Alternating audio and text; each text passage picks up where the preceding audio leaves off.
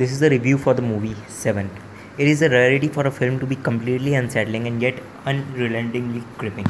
David Fincher's story takes place in a bleak and constantly raining city where urban decay and sleaze in all forms are rampant. Coming up to his retirement from the police force is Detective Lieutenant Somerset, played by Morgan Freeman, who is tasked with breaking in his replacement, Detective Sergeant Mills, played by Brad Pitt, before leaving.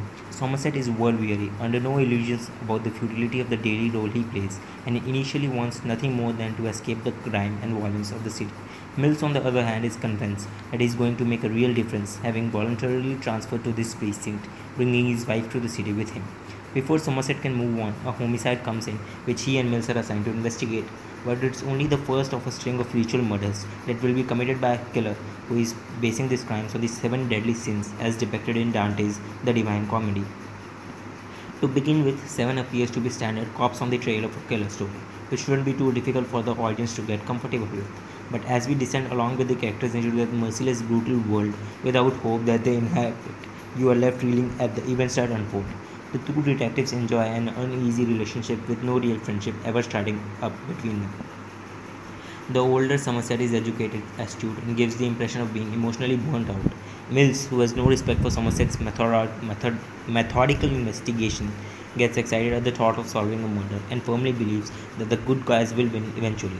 The further we get into the action, the might of the evil that they face pushes both men beyond their limits. The film draws heavily on biblical memes, and you can certainly see similarities with films such as The Seventh Seal. Both films show price that good men have to pay when they fight evil, and the unsettling truth that the rule book goes straight out the window when you are dealing with something so diabolical that it has no boundaries or limits at all. Seven shows us a world which has been destroyed by its own sins, a wasteland in which values are minimal. The killer, having nothing but contempt for his world, sees it as his mission to expose the faults and show everyone what they have become. It is a fascinating twist that when the killer's motives become clearer, Somerset, with his greater understanding, actually feels some degree of empathy with him. This is lost on Mills, though, whose level of clarity never reaches the same point. A previous review mentioned that you begin to expect the unexpected while watching Seven, and I completely agree.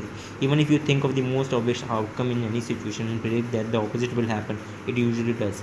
Even the finale itself became kind of predictable because by then you are conditioned not to have any hope. This is a minor flaw though, because the story is so well and so shockingly told. Director David Fincher didn't pick up another script for 18 months. Such was his exhaustion and frustration following the completion of Alien 3. Apparently, he agreed to direct Seven after one reading of Andrew Kevin Walker's screenplay because he was drawn to its hard-hitting delivery about humanity. He stated it's psychologically violent. It implies so much not about why you did, but how you did it. While the camera work, specifically altered film stock, was used to make the visuals look as dark and unsettling as possible.